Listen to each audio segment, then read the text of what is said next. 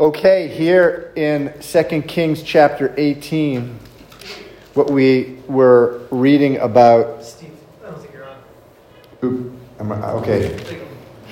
Sorry, that's better. So 2 Kings chapter 17,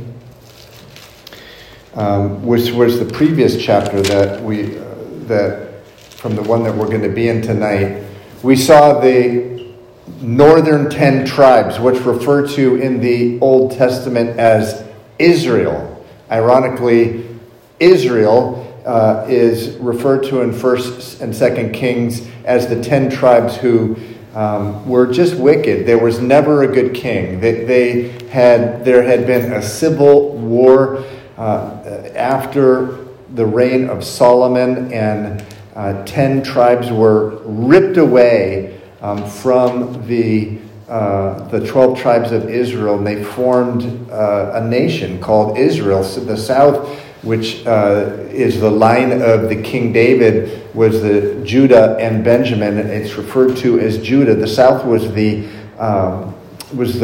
line of the Messiah, and so you have good kings and you have bad kings in the south in Judah, but in the north, every single one for over 200 years was a wicked king. But we saw last time, a couple weeks ago in chapter 17, the northern kingdom was overrun. It was overrun by the Assyrians, the enemies of Israel, and the people were taken and carted away to Assyria and to just basically countries all over the world, and then some different people came in and occupied.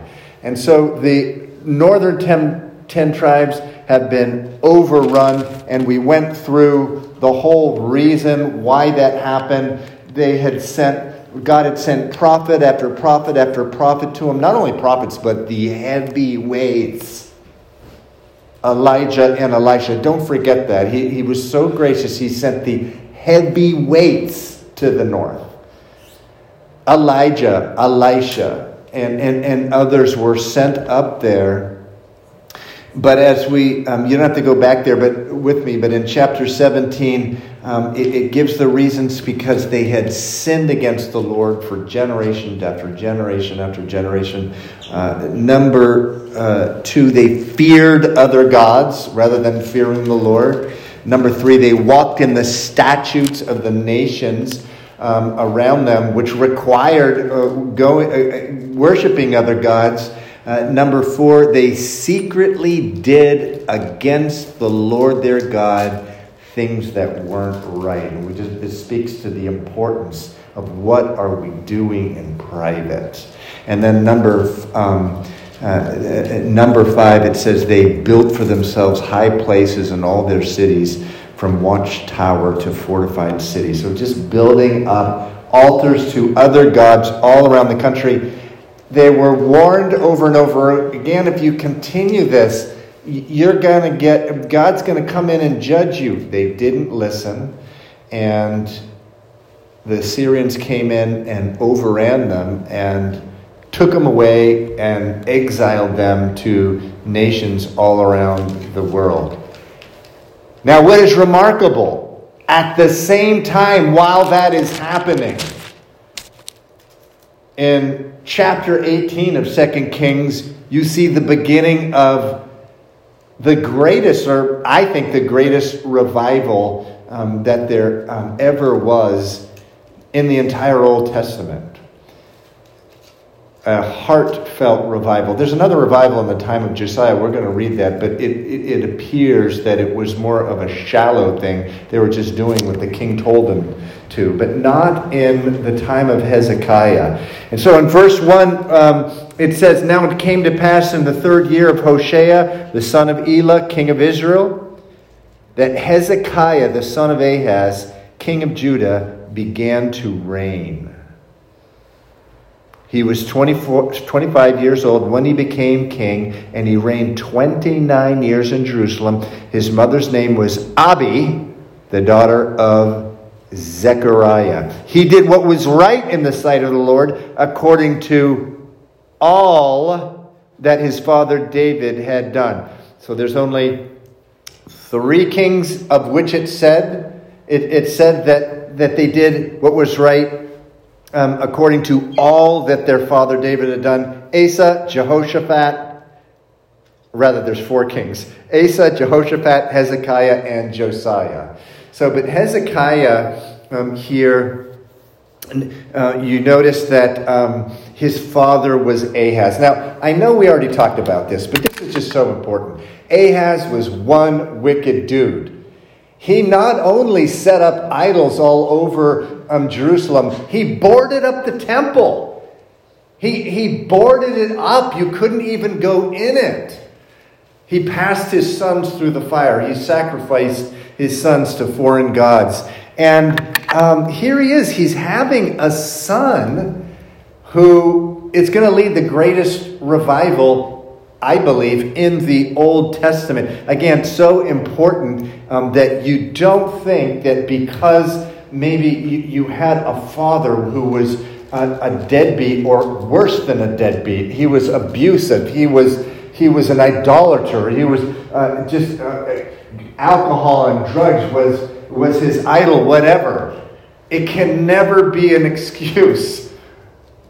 And the Bible says that God gives each generation, you have a choice. And here you have a great example of someone who was the son, and he saw his dad's horrible behavior. Can you imagine seeing your brothers killed in child sacrifice? This is the kind of upbringing that Hezekiah had.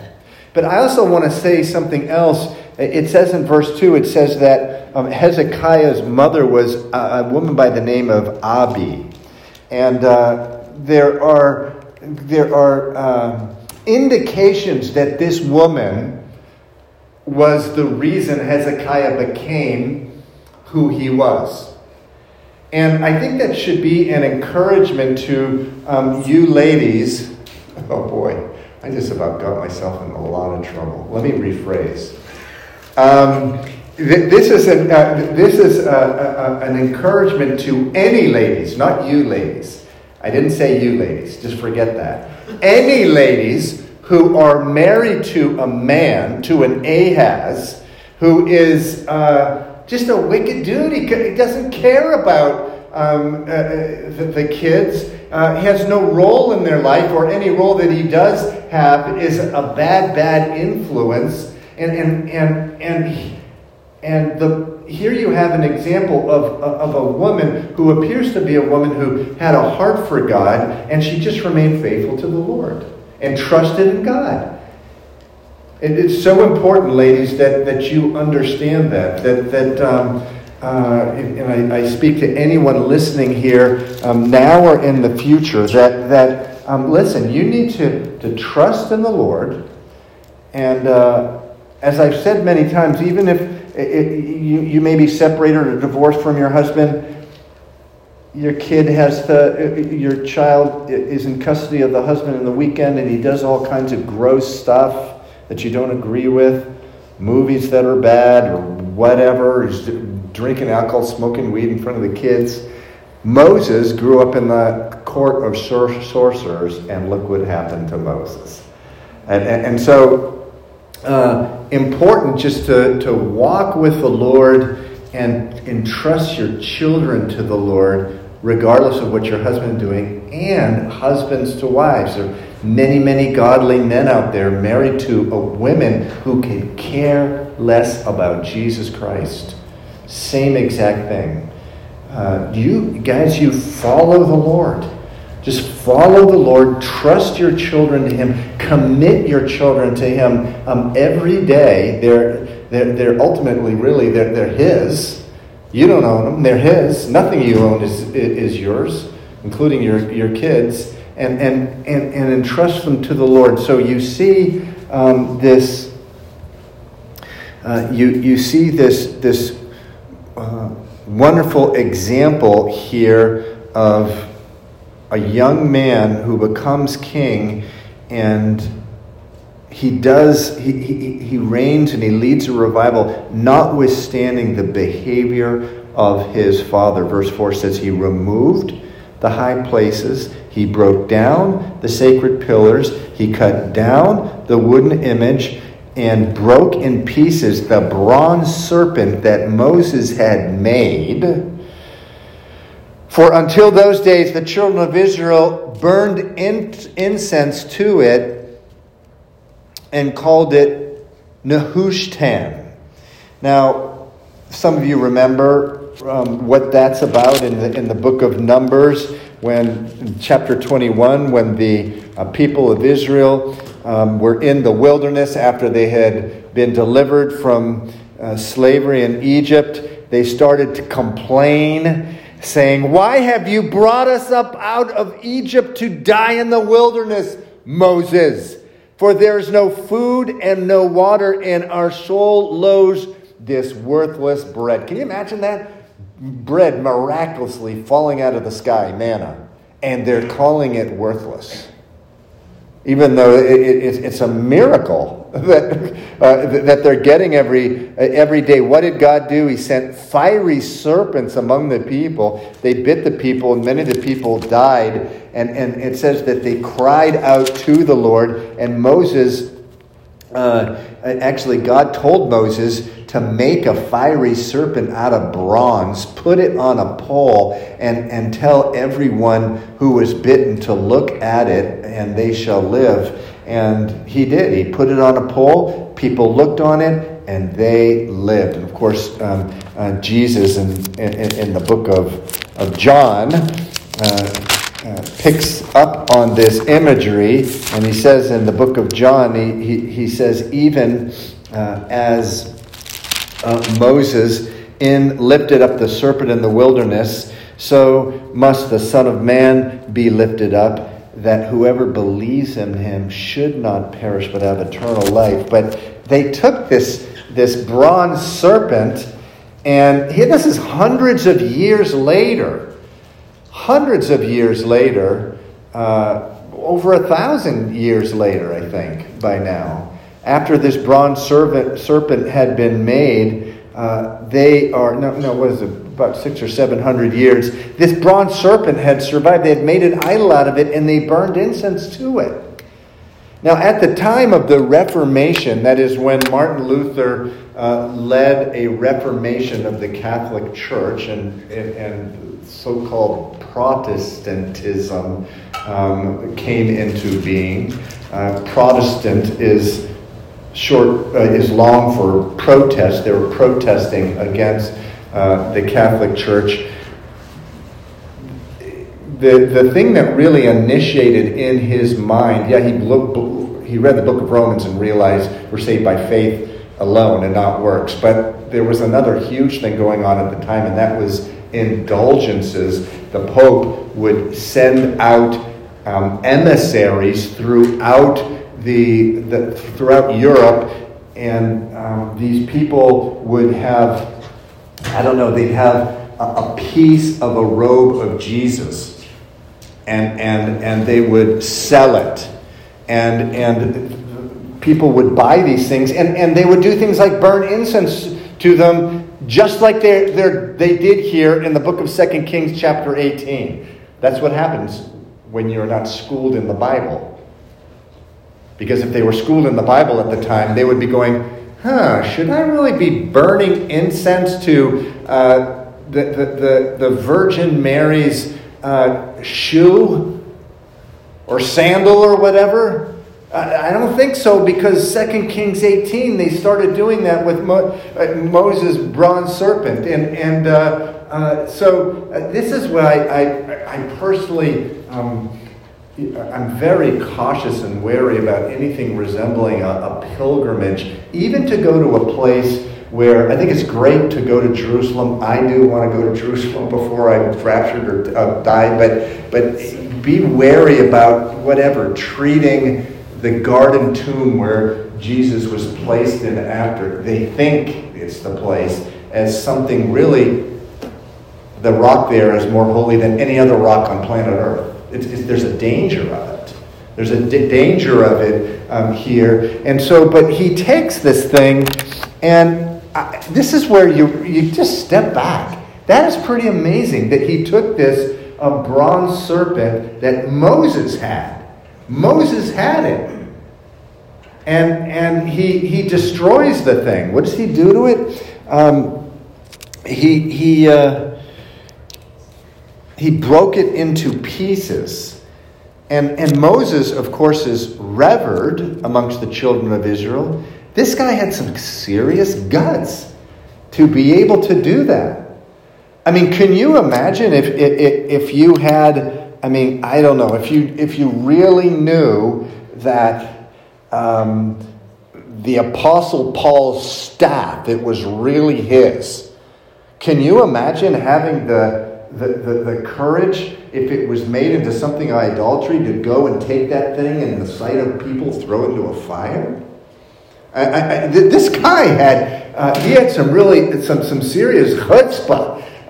He had courage. And the next verse, in verse 5, says, he trusted in the Lord God of Israel, so that after him was none like him among all the kings of Judah, nor who were before him. He trusted in the Lord God of Israel. In what way did he trust in the Lord God of Israel? Well, let me tell you, if you're taking a very sacred thing to the nation of Israel, a bronze serpent of Moses, and you're breaking it up into pieces and destroying it, you're getting a lot of people mad. And Hezekiah knew the history of the kings of Judah. We've already seen a couple, two or three of them. They've been assassinated. And it's easy for us to read this and go, he's like the coolest guy. Yeah, I'd do it if I was him. Wait a second.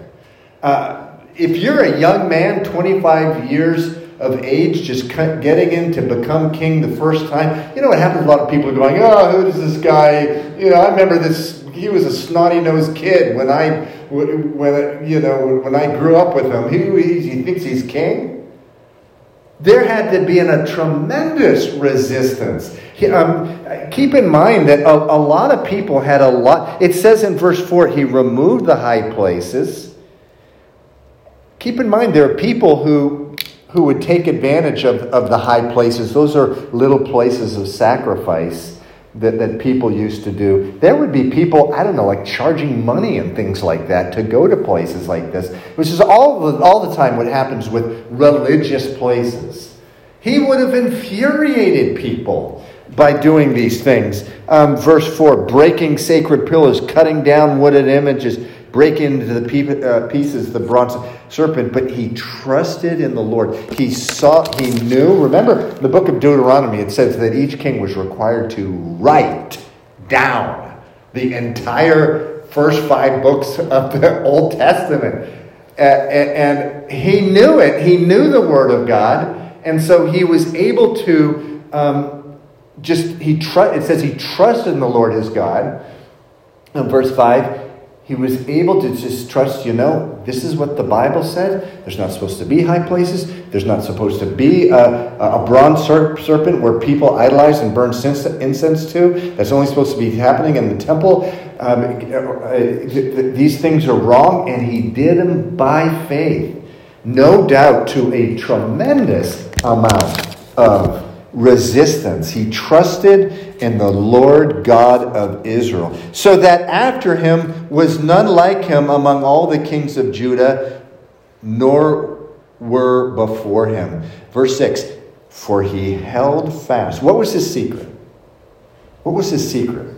He held fast to the Lord God. Notice how it says he didn't hold fast to the law of God. He holds fast to God himself.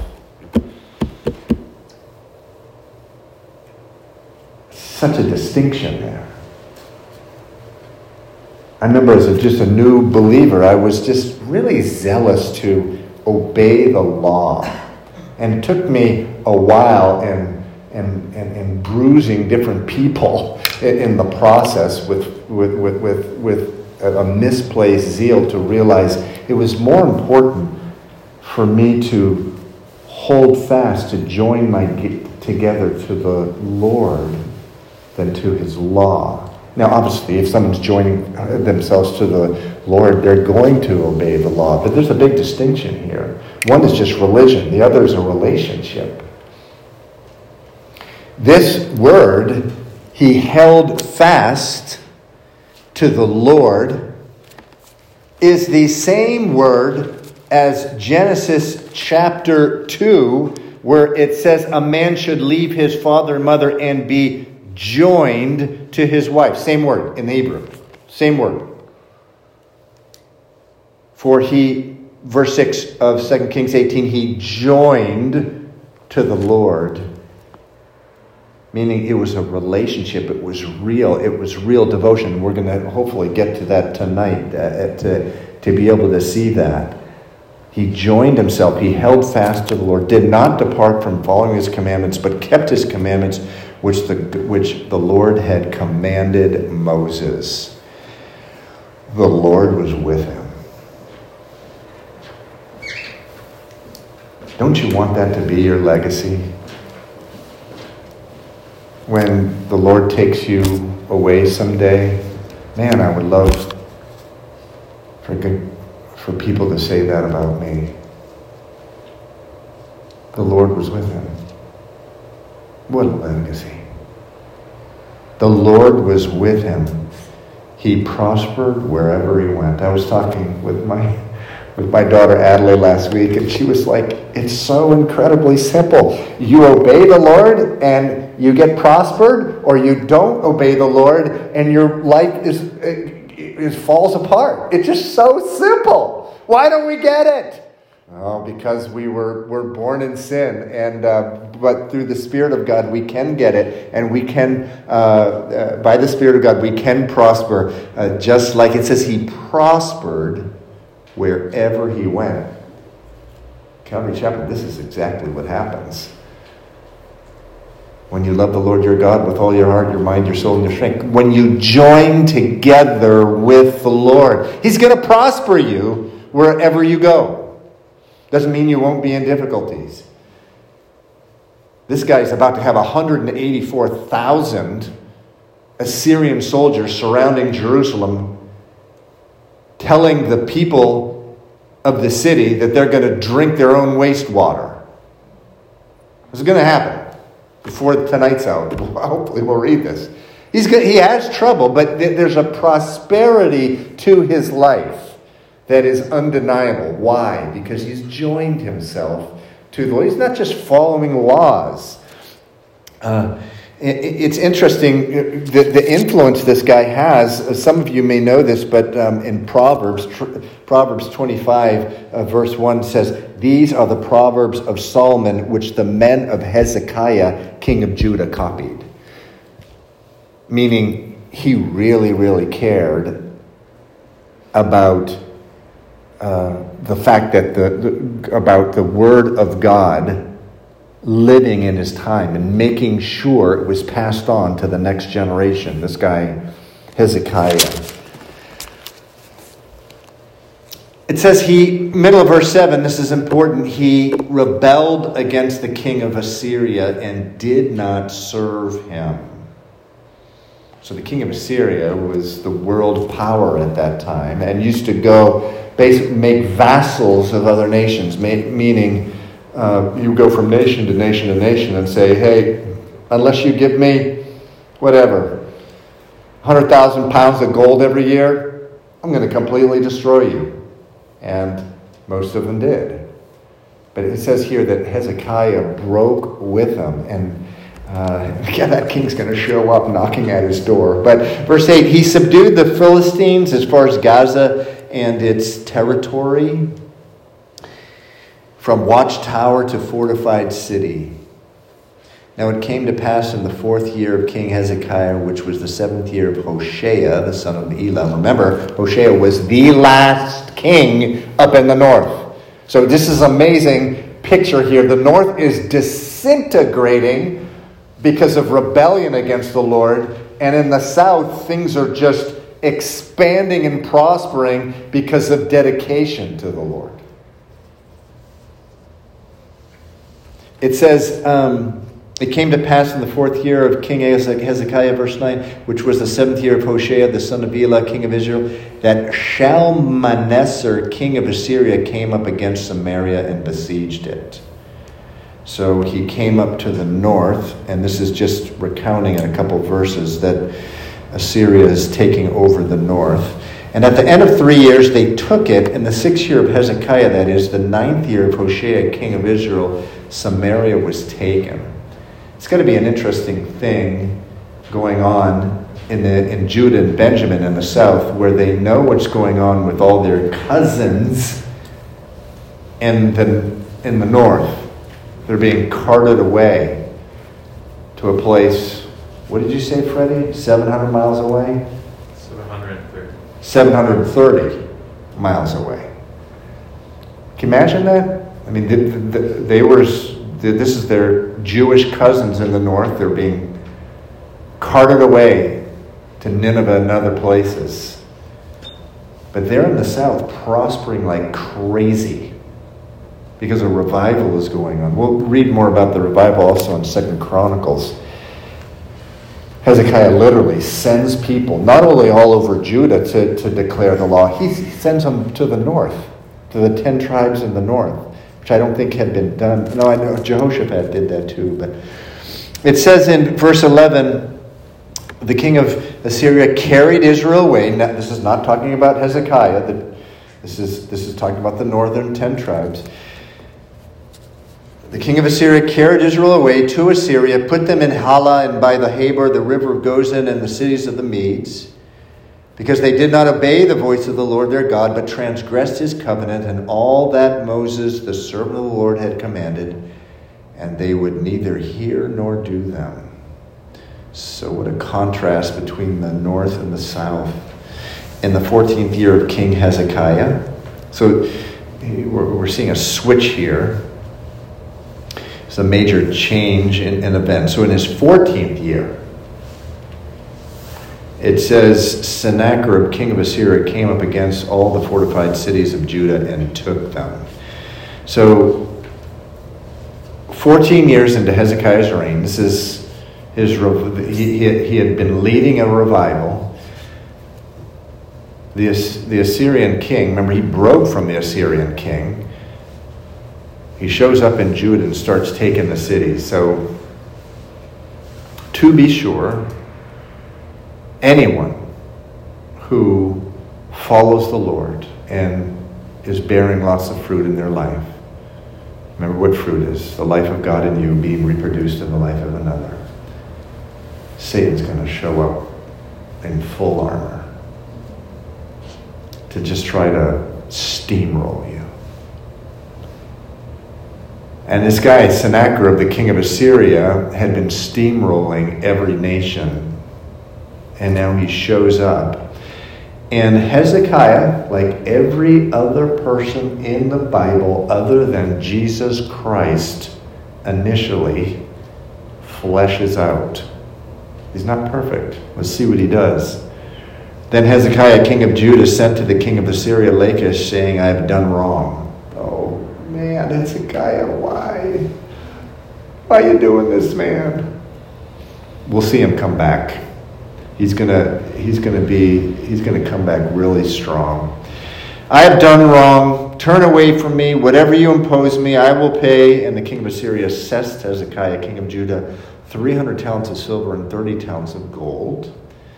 So Hezekiah gave him all the silver that was found in the house of the Lord and in the treasuries of the king's house. Oh, Hezekiah, why? Actually, this is wonderful reading things like this, because when we fall flat on our face and when we flesh out, we can go and read about Hezekiah, we can go and read about David, we can go and read about Noah, we can go and read about Moses and realize, wow, these guys really messed up too, but they finished well. But he's not doing well right here in these verses.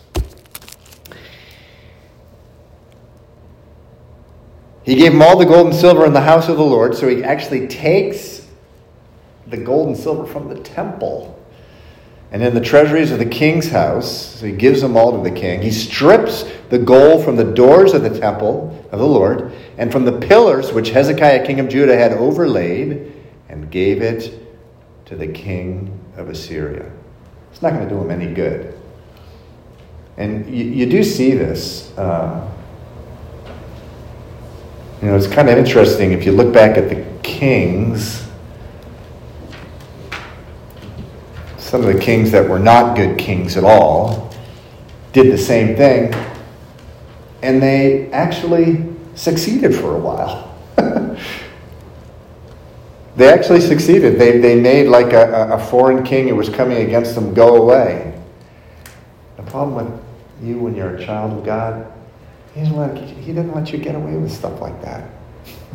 So what works from, I saw these other people, I know they weren't believers, this is what they did, I'm going to try it too. Yeah, let it. No, it's not going to work. And it doesn't work for him. Why? Because God loves those he chastens. Hebrews chapter 12.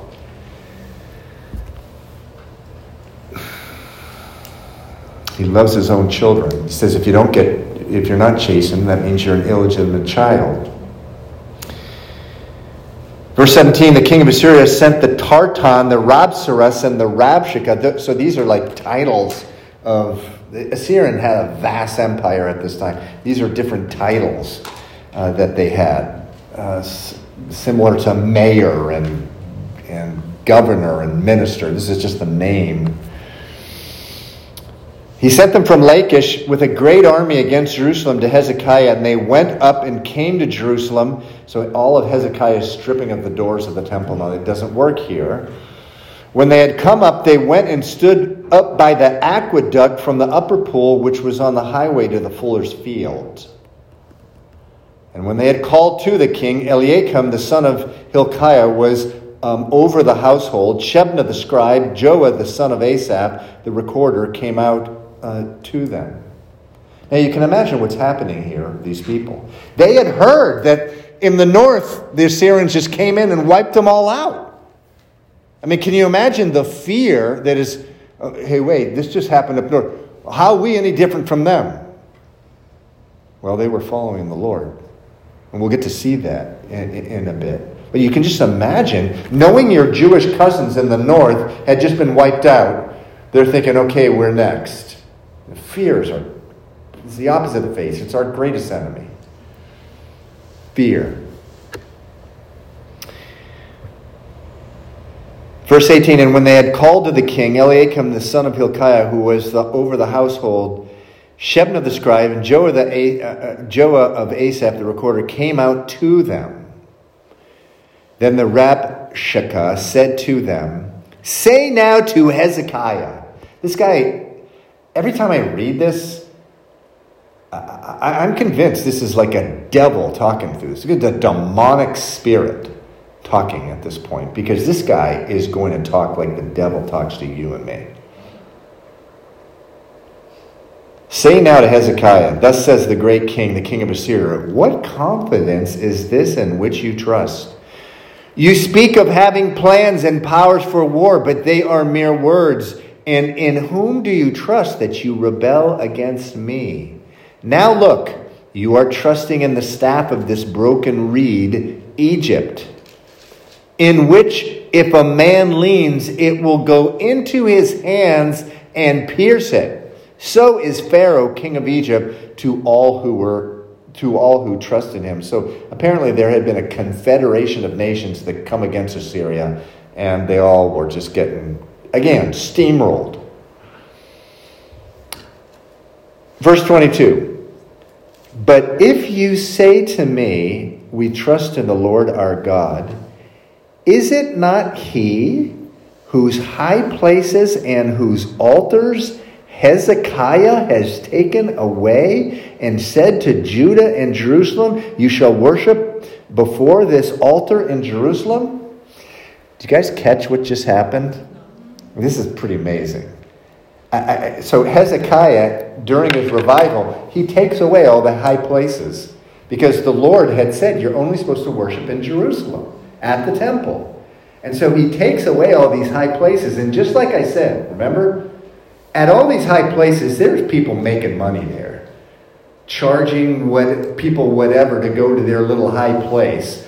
And Hezekiah shuts all of them down. And so the first thing this king says, or the second thing he says is, see what this guy did to you? You guys were having a good time going to all the high places. He shut them all down. He shut all of them down. Why are you following this king? Just give up, children of Israel, is what he says here. Verse 23, now therefore I urge you, give a pledge to my master, the king of Assyria, and I will give you 2,000 horses, if you're able on your part to put riders on. So this is a great trick of the devil. He always promises you all kinds of stuff. And in the end, he doesn't deliver. In the end, he has no intention of all of you sort of enjoying for the rest of your life the pleasures that he's offering to you. Now, it's true that Satan sometimes gives pleasure or gives a certain reward for you initially taking a step in his direction. But it's a mirage. Sin is pleasurable for a season, the Bible says. But he's offering them horses. But then he goes beyond that. How then will you repel, verse 24, one of the captains of the least of my master's servants? So he's saying, listen, we have a great army. We're coming against you. And you put your trust in Egypt for chariots and horsemen. Have I now come up without the Lord against this place to destroy it? The Lord said to me, go up against this land and destroy it. So again, this is a classic ploy of the devil. Here, this general of the king of Assyria is saying, God told me to do this. He told me to come and get you guys to surrender. And oftentimes, when the Lord is telling you to go into a certain direction, someone else will come and say, oh yeah, I don't think, the Lord doesn't want you to do that. I heard it in a dream. I hear about this stuff all the time. And they'll even start quoting the Bible. Look, the devil quotes the Bible. He knows it better than anyone.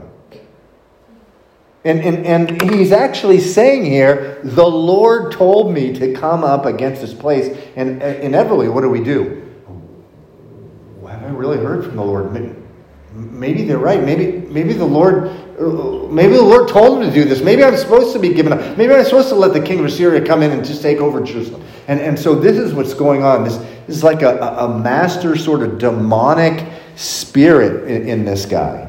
Verse 26, so Eliakim, the son of Hilkiah, Shebna, and Joah said to Rabshakeh. So remember, these three guys are Josiah's ministers. And they say to him, I don't know why they say this is really dumb. I probably would have done the same thing. But please speak to your servants in Aramaic, for we understand it. Do not speak to us in Hebrew in the hearing of the people who are on the wall.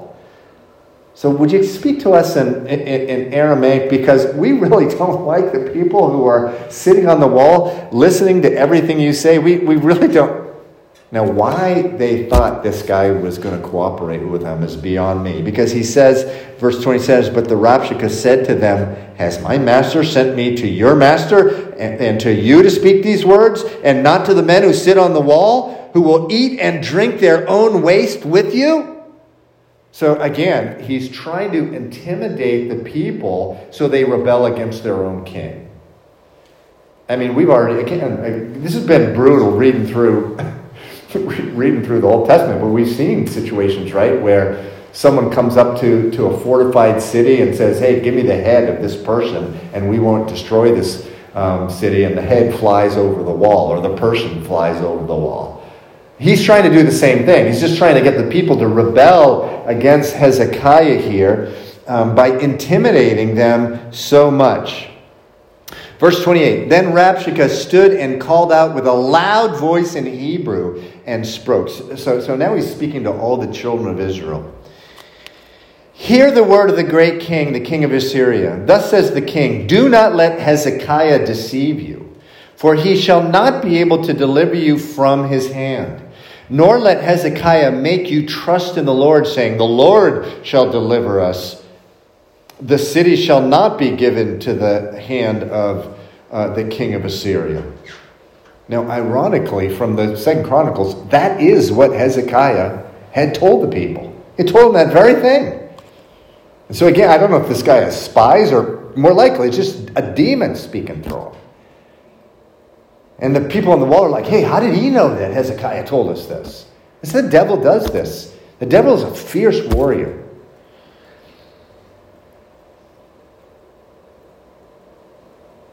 Verse 30, again, nor let Hezekiah make you trust in the Lord, saying, the Lord shall surely deliver us. The city shall not be given to the king of Assyria. Verse 31, do not listen to Hezekiah, for thus says the king of Israel, make peace with me by a present and come out to me, and every one of you eat from his own vine, and every one from his own fig tree, and every one of you drink the waters of his own cistern. You'll all have a fig tree. You'll all have your own vineyard. You'll all have your own well in the place where I'm going to take you.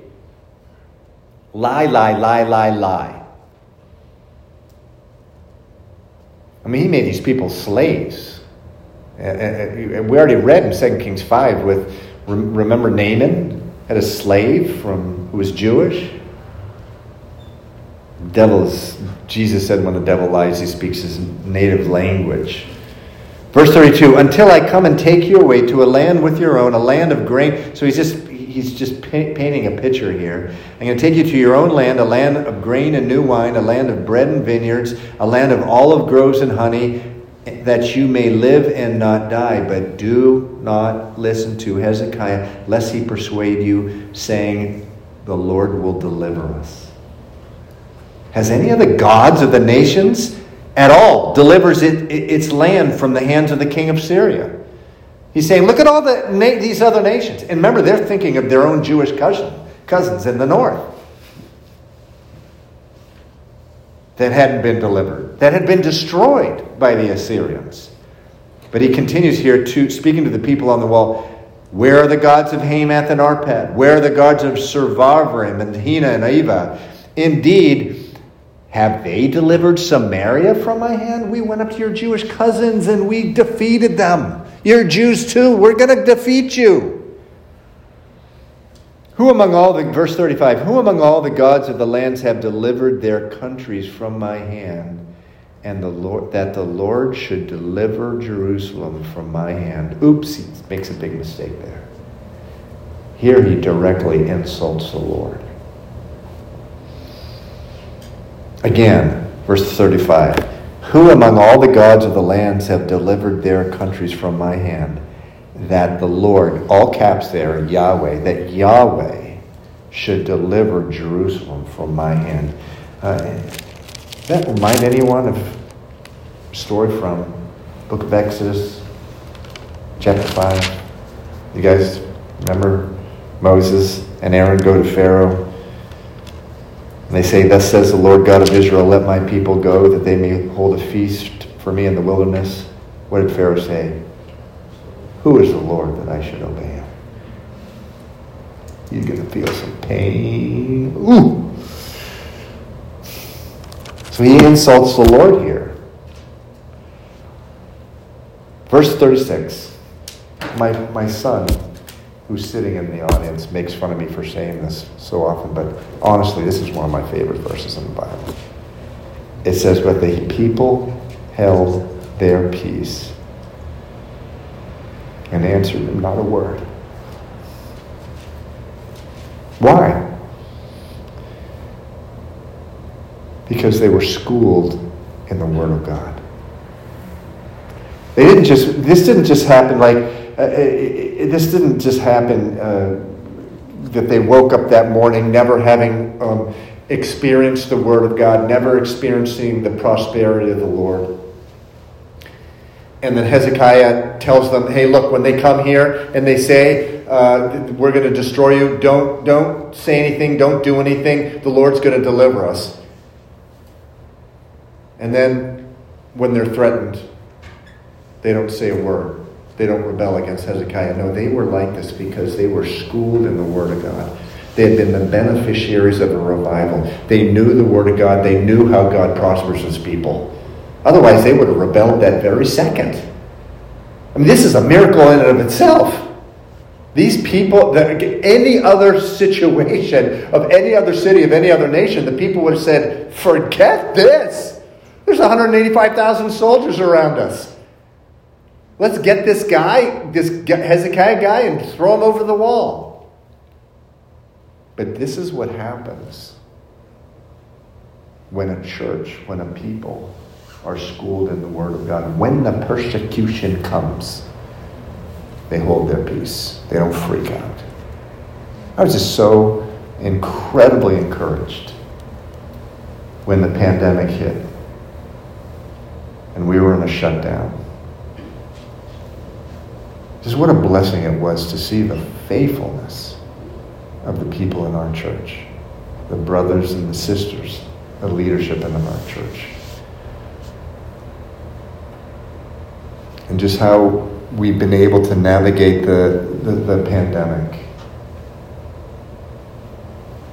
And so discouraging to me to hear brothers and sisters of churches who split in half. A good friend of mine, his church completely shut down. Just because people freaking out. What an encouragement to me that just the people of Calvary Chapel in the city and so many other churches as well, just knowing the Word of God. God's going to take us through this. He's going to take us through this. And so here they're listening to all these threats of the devil. These lies, these demonic lies.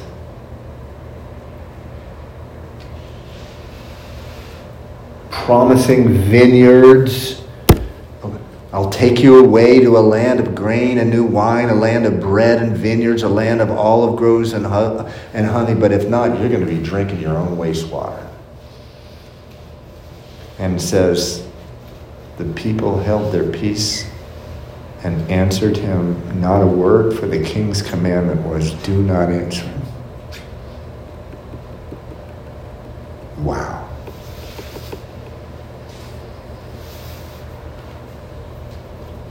Then Eliakim, the son of Hilkiah, who was over the household, Shebna the scribe, and Joah, the son of Asaph, the recorder, came to Hezekiah with their clothes torn and told him the words of Rabshakeh.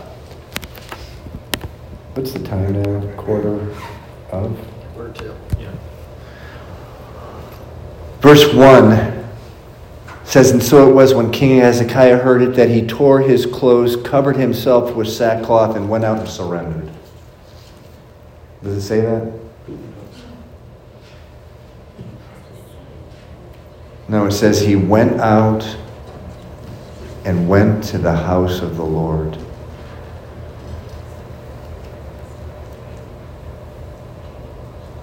We know that from 2 Chronicles 32, verse 20, it says he prayed and cried out to the God of heaven.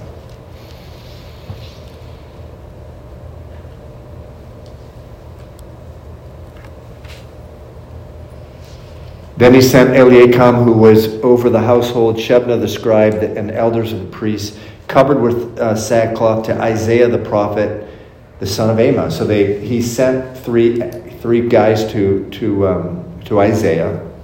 So I guess the 2 Chronicles verse is a little later, but because it says in 2 Chronicles, it says Isaiah and Hezekiah cried out to the Lord.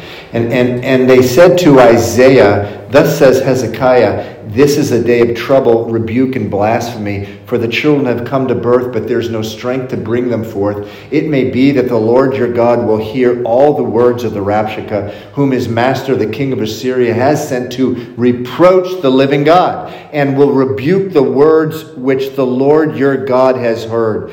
Therefore, lift up your prayer for the remnant that is left.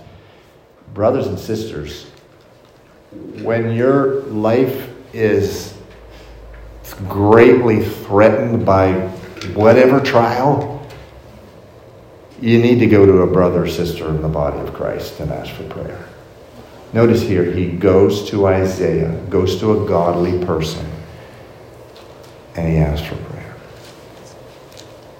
About once a month, someone comes to me and their life is just the entire sky is falling down on them. And I say, you need to find someone to be praying the power of God into your life, and you need to pray with them at least once a week. You got to do that. There's certain burdens that we bear on our own. We pray to the Lord. You don't have to take every single burden to another Christian. The Bible never says that. But there are burdens that it's just really important to take to another brother or sister. Galatians 6:2 says, bear one another's burdens and so fulfill the law of Christ. When you go to a brother or sister and you ask them for prayer, in a sense it's the same thing as going to Jesus Christ, because they are members of the body of Christ. Ephesians 5 says, we're bone of his bones, we're flesh of his flesh. They have the Spirit of Christ in them. And so you're relying on Jesus Christ when you do that. And so he's praying himself in the house of the Lord. He's going to others asking for prayer. So the servants of King Hezekiah came to Isaiah, and Isaiah said to them, thus you shall say to your master, do not be afraid of the words which you have heard, with which the servant of the king of Assyria have blasphemed me. Surely I will send a spirit upon him, and he shall hear a rumor and return to his own land, and I will cause him to fall by the sword in his own land. So there's a prophecy here that he's going to leave, and then he's going to get killed when he at home, the king of Assyria, that is. Verse 8, then Rabshakeh returned and found the king of Assyria warring against Libnah, for he heard that he had departed from Lachish. And the king heard concerning Tirhakah, king of Ethiopia, look, he's come out to make war with you. So he sent messengers to Hezekiah saying, so this is what's going on here. The king of Assyria all of a sudden hears that there is another army that's coming against him. So he turns his attention away from Jerusalem for a season. And this is, when you're in a situation that you have no idea how you're going to get out, remember this. God has solutions you know nothing about. He has solutions you know nothing about. And so that's what happens here. He tells him, the Lord tells this king and diverts his attention away from Jerusalem, but he's fearful of what Hezekiah may interpret this, so he sends another threatening message to Hezekiah in verse 10. He says, thus you shall speak to Hezekiah, king of Judah, do not let your God in whom you trust deceive you, saying, Jerusalem shall not be given into the hand of the king of Assyria. Look, you have heard what the kings of Assyria have done to all the lands by utterly destroying them, and shall you be delivered? You really think you're going to be delivered? Have the gods of all the nations delivered those whom my fathers have destroyed, Gozan and Haran and Rozeth and the people of Eden who were in Tel Assar? Where's the king of Hamath, the king of Arpad, and the king of the city of Zepharim, Hena and Eva? And Hezekiah received the letter from the hand of the messengers, and he read it. And he went up to the house of the Lord, and he spread it before the Lord. Then Hezekiah prayed before the Lord and said, O Lord God of Israel, The one who dwells between the cherubim, you are God, you alone. Of all the kings of the earth, you have made heaven and earth.